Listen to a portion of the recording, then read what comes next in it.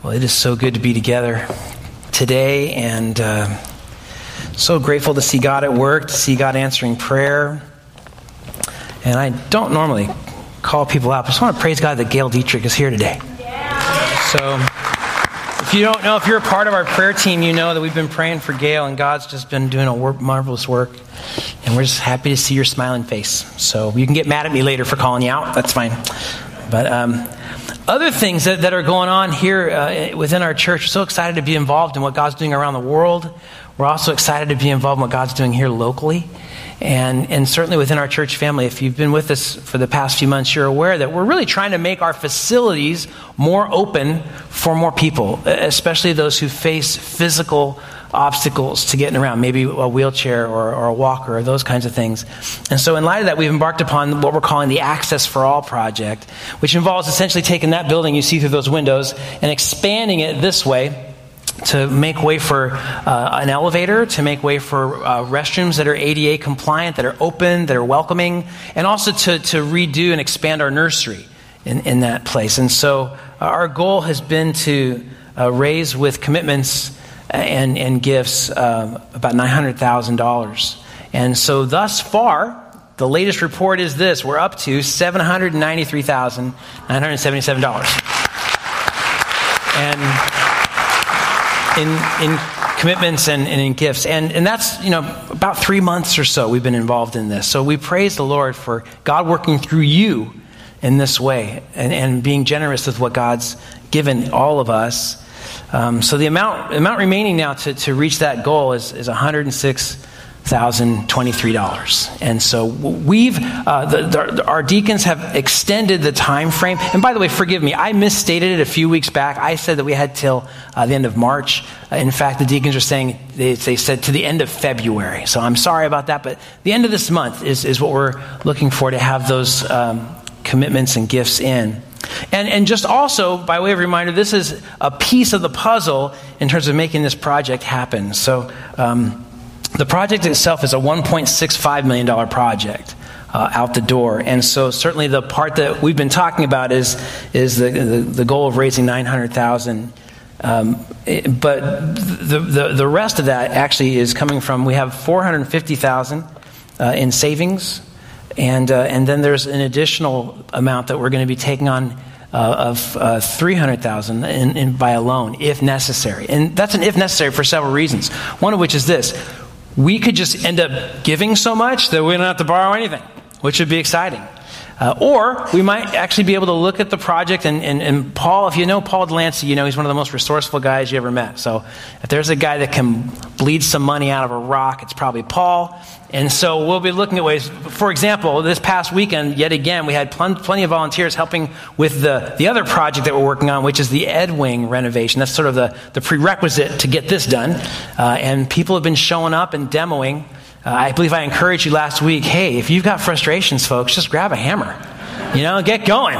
It's very cathartic just to, take it and start swinging. So that's all happening, but just be aware of that. So we, if we can actually overshoot the goal, we will praise God for that. God's in charge. All the resources in the world belong to Him.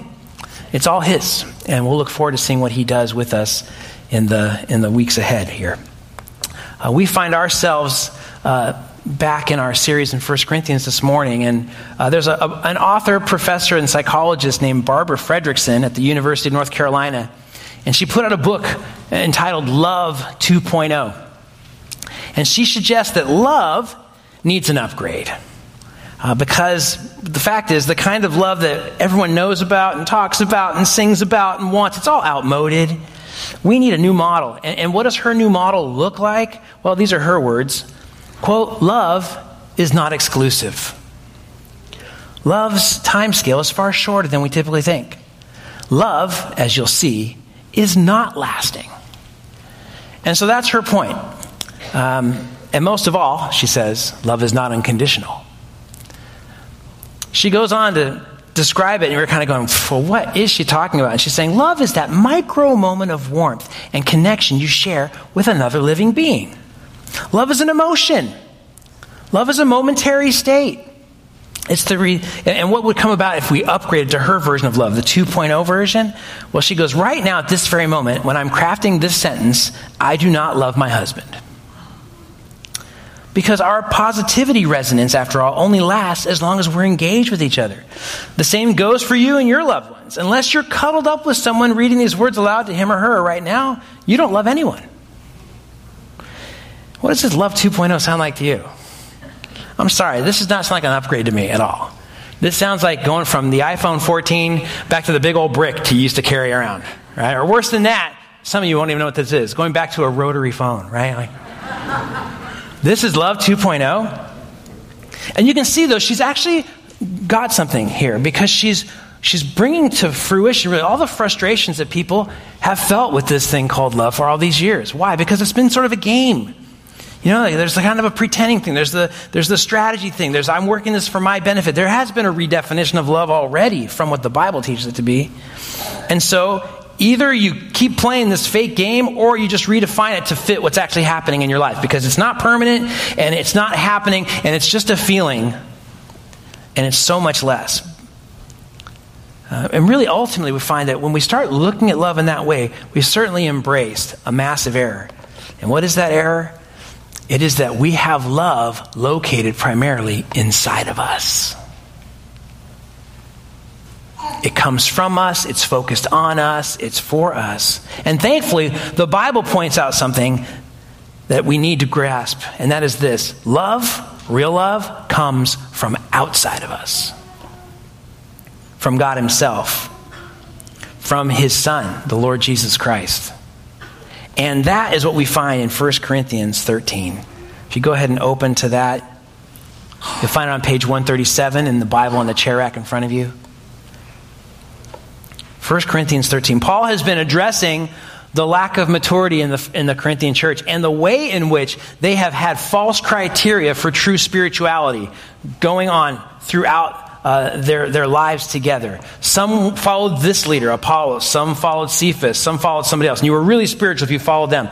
Or others found that the circumstance in their life, they thought they could be more spiritual if it changed. The single people wanted to be married because then they could be really spiritual. Married people, frankly, wanted to be single. They thought it could be really spiritual. And those had different work environments and other things. They wanted to change them because they thought then I can be a really spiritual person. And Paul says, no, that's not the point. And then people would say, well, if you have this spiritual gift, then you're really spiritual. And they were prioritizing different spiritual gifts against one another. And the gift they were especially caught up in was the gift of tongues, which was speaking a known language they had never learned before. And we had an entire discussion on spiritual gifts for several weeks. If you weren't here with us for that, I would encourage you to go ahead and go to the website. And you can, and we covered that extensively there. But now Paul has described the gifts and what they're for, namely for the building up of the body. They're given by God for a purpose. And then he says to them, this whole thing you're caught up in, this prioritizing of the gifts, this fixation on tongues, you are showing yourself to not grasp the essence of what it is to know God and to walk with Him. And he goes on to say, I'm going to show you something even more excellent. So by the end of chapter 12, Paul says, I will show you a still more excellent way. And then he launches into this description. It's a description of actual love. And we're going to read it together now. So because this is the Word of God and we want to honor God in that way and receive it with that kind of posture, would you please stand and follow along as I read?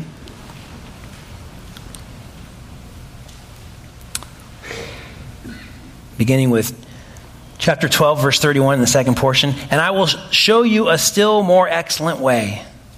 If I speak with the tongues of men and of angels, but do not have love, I become a noisy gong or a clanging cymbal. If I have the gift of prophecy and know all mysteries and all knowledge, and if I have all faith so as to remove mountains, but do not have love, I am nothing. And if I give all my possessions to feed the poor, and if I surrender my body to be burned, but do not have love, it profits me nothing. Love is patient.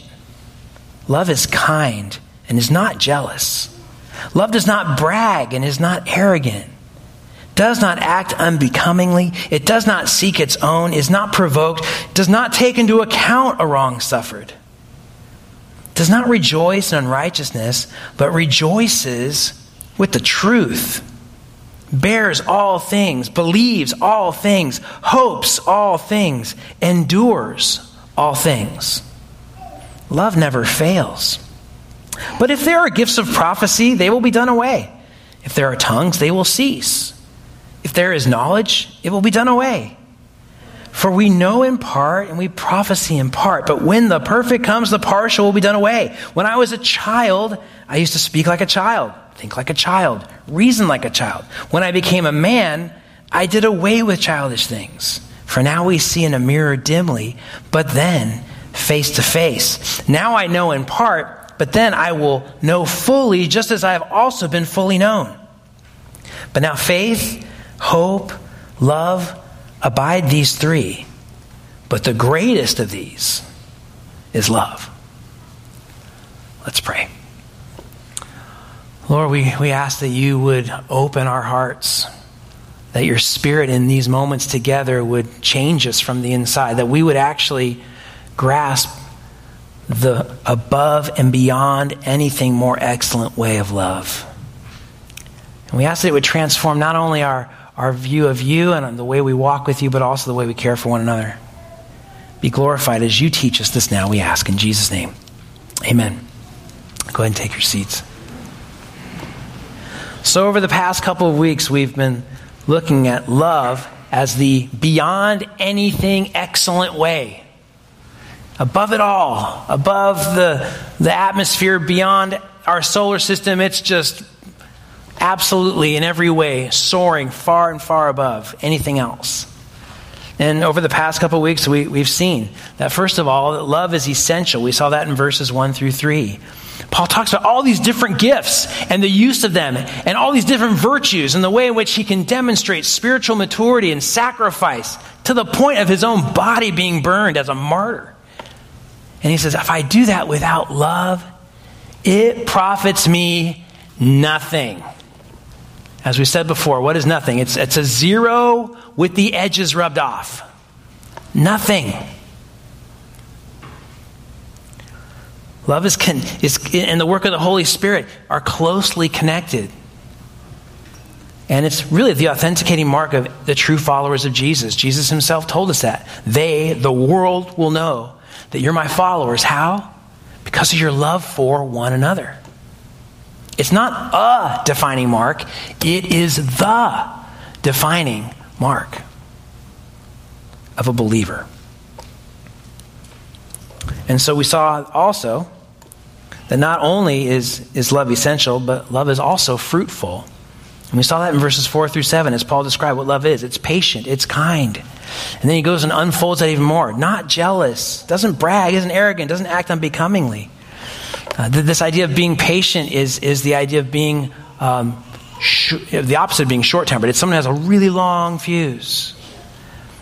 And kindness is the idea of giving mercy to someone. In other words, you're treating them in a way that they don't deserve. And again, we find that this basis, as we've said repeatedly, in God himself. This is what God's like. God is the God of grace. He is the God of kindness. He is the God who is very patient. We're told that he is patient that all would come to repentance. He's not bringing his wrath today. There is patience with God in that. He is calling all to turn to him.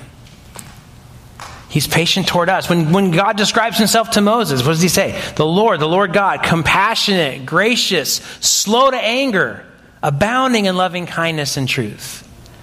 He goes on to say he does not leave the guilty unpunished. So just and loving. He's truthful, and yet he gives mercy. And so all these descriptors that we find in verses 4 through 7, as we talked about last week, really are a picture of who God is. They are a picture of Christ. And they show us what love is really like. And it certainly isn't love 2.0. No, it's deep, it's rich, it's full, it's real. Interestingly, last week when we left off, the last phrase that Paul has in verse 7, you'll notice he says, endures, love endures all things. And that word, very strong word, actually comes from a military kind of context. And it's really the picture of someone who's in some sort of a battle, and they're in the face of violent suffering, maybe even violent persecutions. They're not merely kind of minor annoyances or grievances. No, it's someone who's in the thick of it and who's deeply, deeply suffering. And they're standing firm in that. That's love. But now Paul moves to show us how this endurance stretches. How far does it stretch? How far does it really go? What does it really last through? And we find that love is not only essential and fruitful, but that love is also eternal. Love's eternal. If you look at verse 8, he says, love never fails. That's the idea of falling. Love never falls. And so, by the way, if we think that somehow this kind of love can simply be reproduced by human beings, this blows that out of the water. This can't come from us. It can't be stuff we muster up here. No, this love never falls. It never collapses. It doesn't fold under pressure. It continues through death into eternity. And so in order to really emphasize the eternal nature of love and the fact that the Corinthian church are preoccupied with these gifts. The gifts aren't evil, by the way. The gifts of prophecy and gifts of tongues and the gift of teaching and the gift of all these other gifts that God gives, they're not wrong. What was wrong was the Corinthian church was taking those gifts, a select few of them, and saying, these, if you have these, you're something. And they were boastful about it. They were arrogant about it. And they would look down on other Christians who didn't have those gifts like, well, you're saved. You're kind of saved. But you'd be really spiritual if. And so Paul's decimating that idea here by saying, whether it's tongues, whether it's prophecies, whether it's knowledge, all these being good gifts, any of those things, they are swallowed up really in light of the supremacy of love. In the same way that all that is temporal is swallowed up by the perfections of eternity.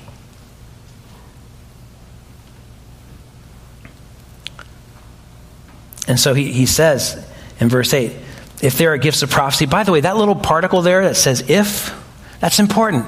What's the implication? Paul's saying not everybody has that gift. There might be, there might not be. So if there's gift of prophecy, by the way, it's going to be done away. If there are tongues, they're going to cease. If there's knowledge, it'll be done away. He's just saying all those things, they are not eternal. They don't go on forever. They have a time frame in which they are active. And he describes why in verse 9. For we know in part and we prophesy in part. And then verse 10. But when the perfect comes, the partial will be done away. Now, you get to verse 10. I got to tell you right now, that word perfect, there are books and books and books and books and books and books and books written on what does that word mean. There's a lot of work done there. And that's good. There should be a lot of work done. It's an important passage. And there's several views on what perfect means. Some would say the perfect is when a believer dies and is ushered into heaven. Others would say the perfect is when the canon was completed. Others would say that the perfect involves maturity in some ways. Others would say the perfect comes when Jesus returns, when he comes back. And so we're going to explore this, and I'm not going to spend too much time on the controversy here, because I want to make sure we don't miss the main point of the passage, which is that love is supreme. That's the main point. But here with the idea of perfect, I do think that in verse 10, because of the broader context and the immediate context, that it very much points to this idea of maturity in some way. The Greek word is teleos, and when Paul uses that term throughout this book, he used it back in chapter 2, verse 6, when he said, yet we do speak a wisdom of those who are mature. Same word, teleos. And then next, in the very next chapter, if you look at chapter 14, verse 20, you'll notice that he says, brethren, don't be children in your thinking, yet in evil be infants, but in your thinking be mature. Again, same word, teleos. So around it, you do have this idea of maturity. And so I think there is a sense, not to mention, if you look at verse 10, notice, mature, complete would be the idea. That is a better antithesis to partial, which you see right there in the same verse, right? Verse 10, when the perfect come, the partial will be done away with. That's a contrast. So the contrast to partial, is it perfect? No, the contrast to partial is actually complete, maturity, right? That would be the idea. And then the other idea of maturity comes in the very next verse. Look at verse 11. When I was a child, notice how many times the word child is used, by the way. 1, 2, 3, 4, 5 times. Childishness there. I used to speak like a child, reason like a child. Again, that's the idea of being immature.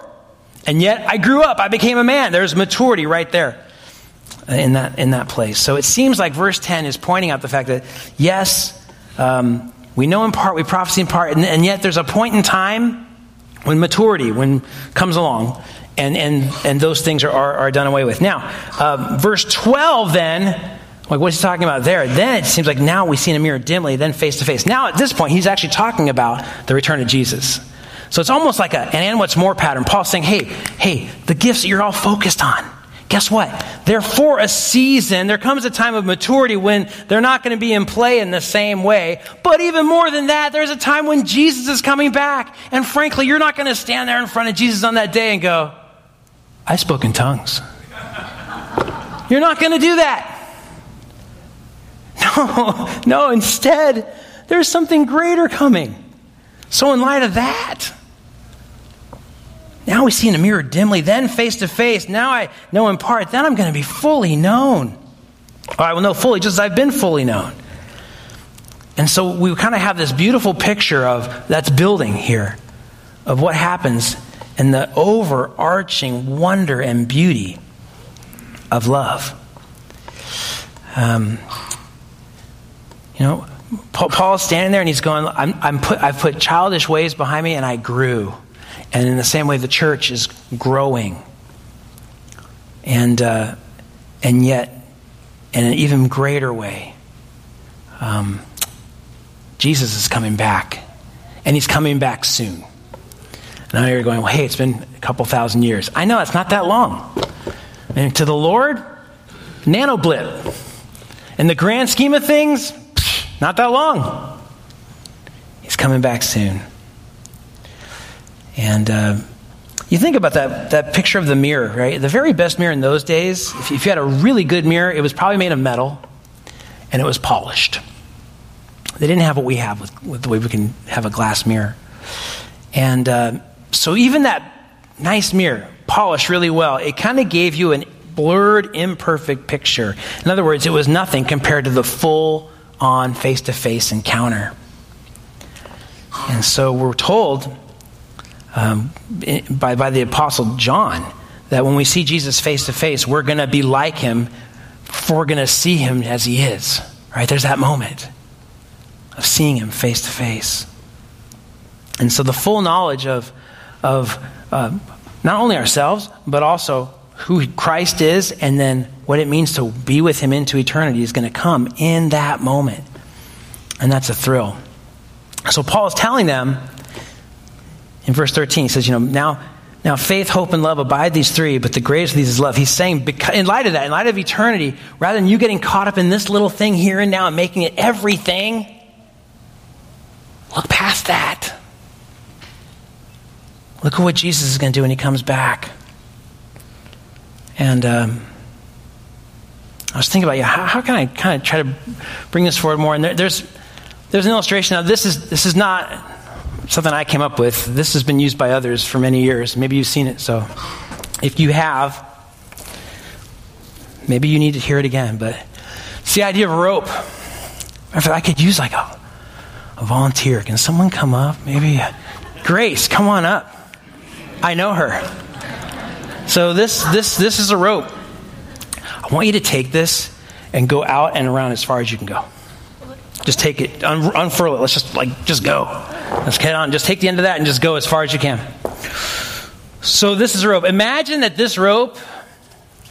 Well, that's not going to work, is it? Imagine that this rope, if you can't untangle it, you know what? This is your eternal existence right here. That's what it is. But imagine it that this is your existence. This is the time frame of your existence, and this is basically you. And this little white taped part right here, this is your life here on earth. This is now. And that's great, love, thank you. That is eternity. This is now. That's eternity. How much of the way we live and what we do is so caught up in this? Oh, I got to plan this. I got to do this. I've got to work for that. I've got to earn that. I've got to save that. I've got to retire. I've got to have this all in place. And we fret and we worry about it. We're so like, when there's all that. And the world, we know this pressure, don't we? The world around us is telling us this, isn't it? Everywhere you turn, everywhere you look, it's all about this. There's going to be a game later today. Maybe you've heard of it. By the way, I'm going to watch it. There's nothing wrong with watching a game or enjoying it. But do you realize that we're probably not going to know who won the game off the top of our heads in about 2 years? We're not going to know. We're not going to remember. We might remember it was stolen, man, from the Niners. I don't know. I'm kidding. We won't. Sorry, Andrew. I'm feeding into Andrew's bitterness. This is not good. All right. Anyway, I'm moving on. But this is our lives. And so as the world presses in on us and says, this is what you got to focus on. This is what you have to get. What if we took to heart to what the Bible really says? Which is certainly not that this doesn't matter. See, that's that some false teachers have come along and said, yeah, this doesn't matter. Like, forget it all. It's all that. No, the Bible says this is what it is because the way you live this influences that. But the point isn't this. The point is the way God has designed it for this to connect to that. And it might be like, well, then you're crazy because if you're not going to, you're going to be a fool, man, if you're not going to work all these details out and do all these things and put all this together and get your life together. And, oh, man, there's got to be that raise and that thing and there's got to be that relationship. And, oh, man, I was disappointed here and I was sorry. If you take all that and just say, wait a minute, this only has its significance in light of the fact that it's connected to that. So I'm going to make choices here that are different than the pressure I'm receiving from the world around me. Because this world isn't what matters. I'm going to invest in things differently. I'm going to give up things differently. I'm not going to seek after what everyone else is after in this crazy, crazy race that everyone has. I'm not going to get caught up in the false economy of comparison. I talked about that last week. And some might say, well, then you're a fool. Well, I don't know. What's more foolish? To live this in light of all that? Or to be preoccupied with this as if it's everything? And that's what Paul's saying to the Corinthians. By the way, they weren't even just caught up in this relative to a secular culture saying, go out, buy this, save this, get that, amass this for yourself. No, they were like getting caught up in spiritual things that were just for the here and now. They were caught up in their gifting from God rather than seeing that those gifts are here for a time. But what is superlatively greater than any of those things is the fact that love endures all things. And so why not live that way now? By the way, love is patient. I would venture to say every time I'm wrestling with impatience, and I do, a part of it is this isn't happening the way it's supposed to. When I see this, it's like, oh, right, Lord, thank you. Kind, gentle, not jealous. All of those things come from my more spiritual moments when I start to see this more. What does this do to anxiety? I'm not saying you're never going to feel anxious. That's not the point. But what do we do with it when we do feel it? Love is greater and extends far beyond and past all. He tells us that faith, hope, and love abide, but the greatest is love. Why does he say that? Well, faith, in that moment, when we see Jesus, we're told that faith becomes sight. So it's different. It's not the same thing. It's not needed in the same way. We're told that hope anticipates the future. A hope that's already seen, Paul tells us in Romans, is not hope. But hope anticipates what's to come. So when we're in this, we're there. The hymn says it so well, right? When we've been there 10,000 years, bright shining as the sun, we've no less days to sing God's praise than when we first begun.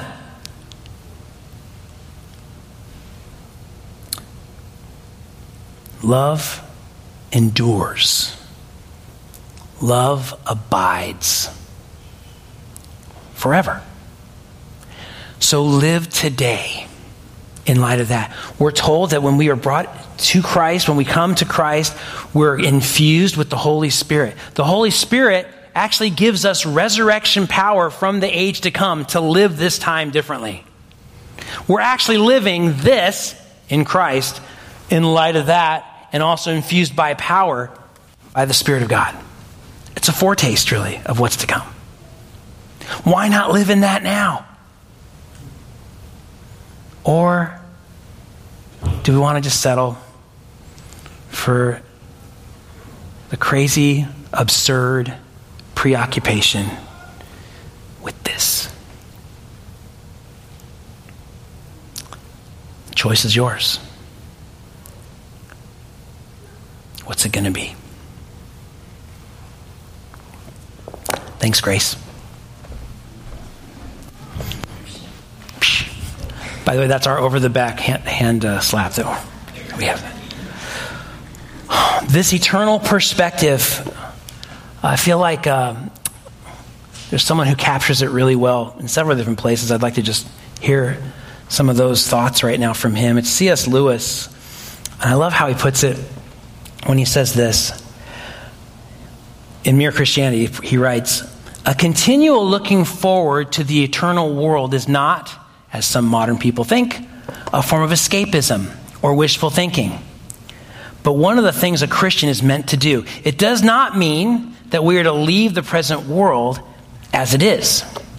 If you read history, you'll find that the Christians who did most for the present world were just those who thought most of the next.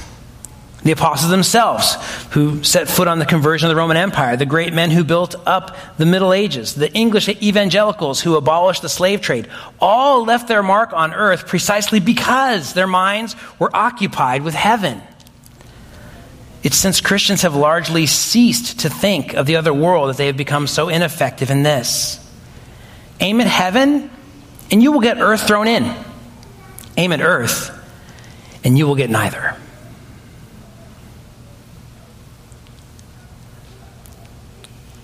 And so when we face those kinds of understandings of what Paul's bringing out here, and love is above and beyond all of this. It changes the way we interact with this. It makes all that we do within this world at this time meaningful. And yet, what are we supposed to do with the impatience, the cruelty, the envy, the boasting, the arrogance, the rudeness, the self-insistence, the irritability, the resentfulness, and the wrongdoing that we all find within ourselves?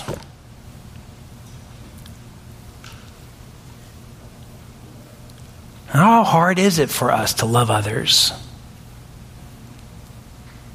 Be they our friends, family members, a spouse, a child. Here's one for you. How hard is it for you to love your church? It can be challenging. Don't take it personally, but you're not the easiest people to rub elbows with all the time, okay? You're just not. I'm not either. If we're completely honest, or as honest as we can be, there are times that we even struggle to love God.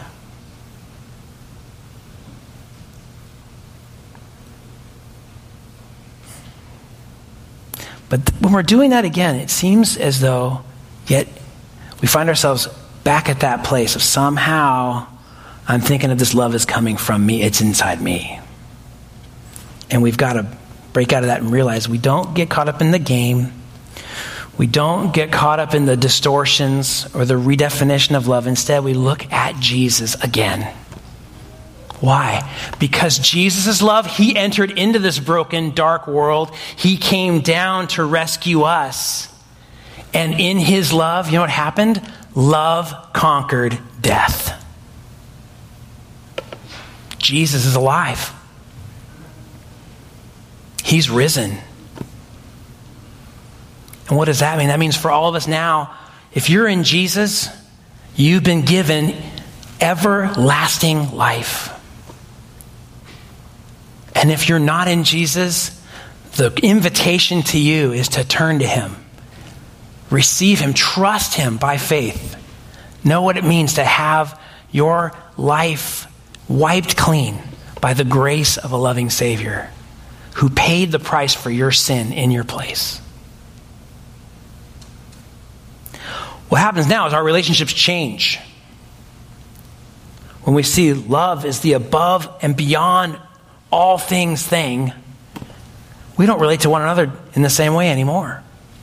Lewis captures this as well. C.S. Lewis writes this. He goes, "It's a serious thing to live in a society of possible gods and goddesses, to remember that the dullest, most uninteresting person you can talk to may one day be a creature which, if you saw it now, you would strongly be tempted to worship, or else a horror and a corruption such as you now meet, if at all, only in a nightmare. All day long, we are in some degree helping each other to one or the other of these destinations." It's in the light of these overwhelming possibilities, it is with the awe and the circumspection proper to them that we should conduct all our dealings with one another, all friendships, all loves, all play, all politics. There are no ordinary people. You've never talked to a mere mortal. Nations, cultures, arts, civilizations, these are mortal, and their life is to ours as the life of a gnat. But it is immortals with whom we joke, we work with, marry, snub, and exploit. Immortal horrors or everlasting splendors.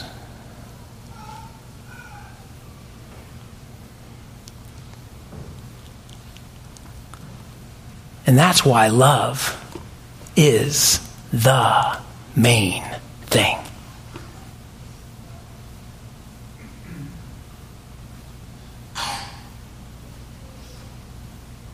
Love surpasses all. Love causes us to see other people in light of who they really are. Again, you've never met a mere mortal. Everyone is on a path heading towards a destiny, an eternal destiny.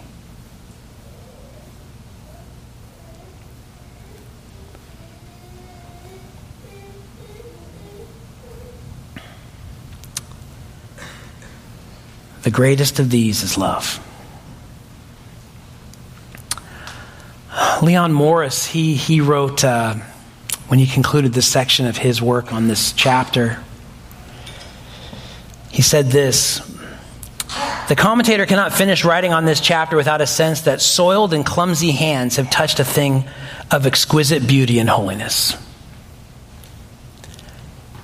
And I read that and I'm like, amen. One of the most beautiful passages of Scripture.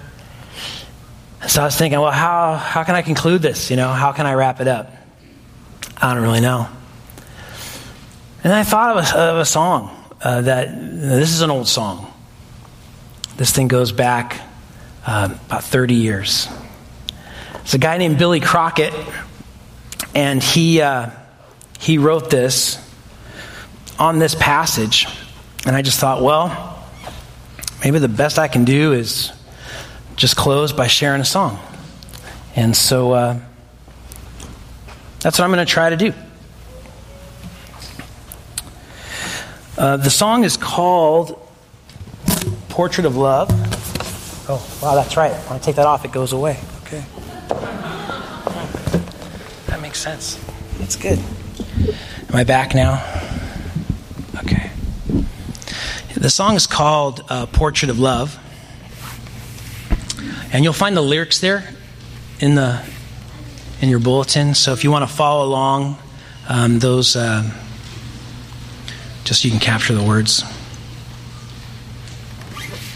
But I think it summarizes and really brings forward what we've been talking about.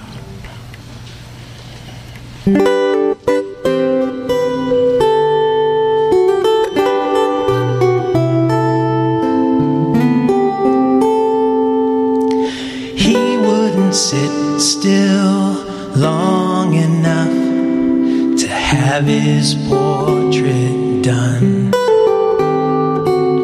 His heart was set to move his life at twice the speed of love. An artist who tried to freeze his style on canvas or in stone found that the real life isn't still life, even when the life's alone.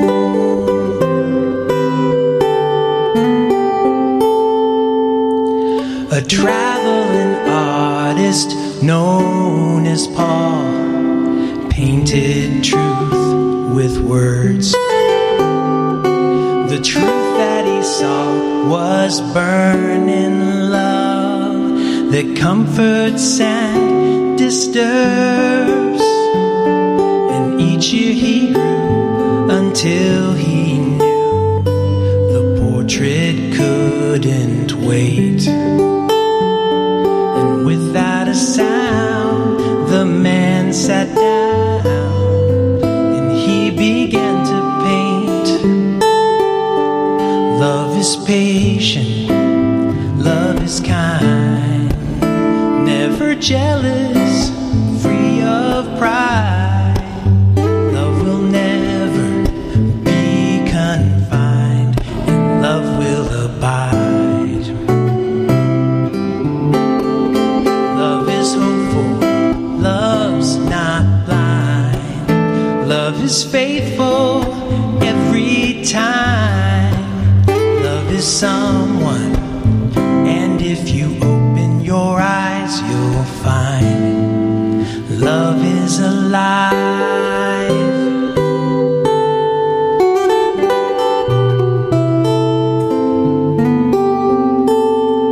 Now love's gonna stand the test of time and stand when time is spent. Just look at the portrait painted. It's the Son the Father sent. He is patient, He is kind, never jealous, free of pride. He will never be confined, and He will abide. Love is hopeful, love's not blind. Love is faithful every time. Love is someone, and if you look in His eyes, you'll find that love is alive.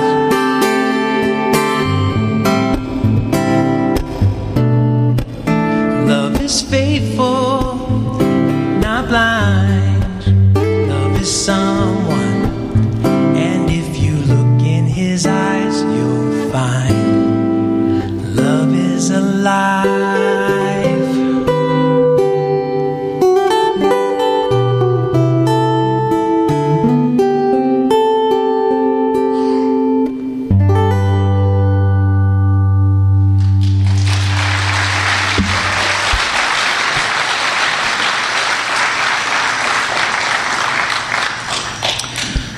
So as we go, let's go in light of this amazing, overwhelming love that we've been shown in Christ. Christ is the demonstration of God's love for us.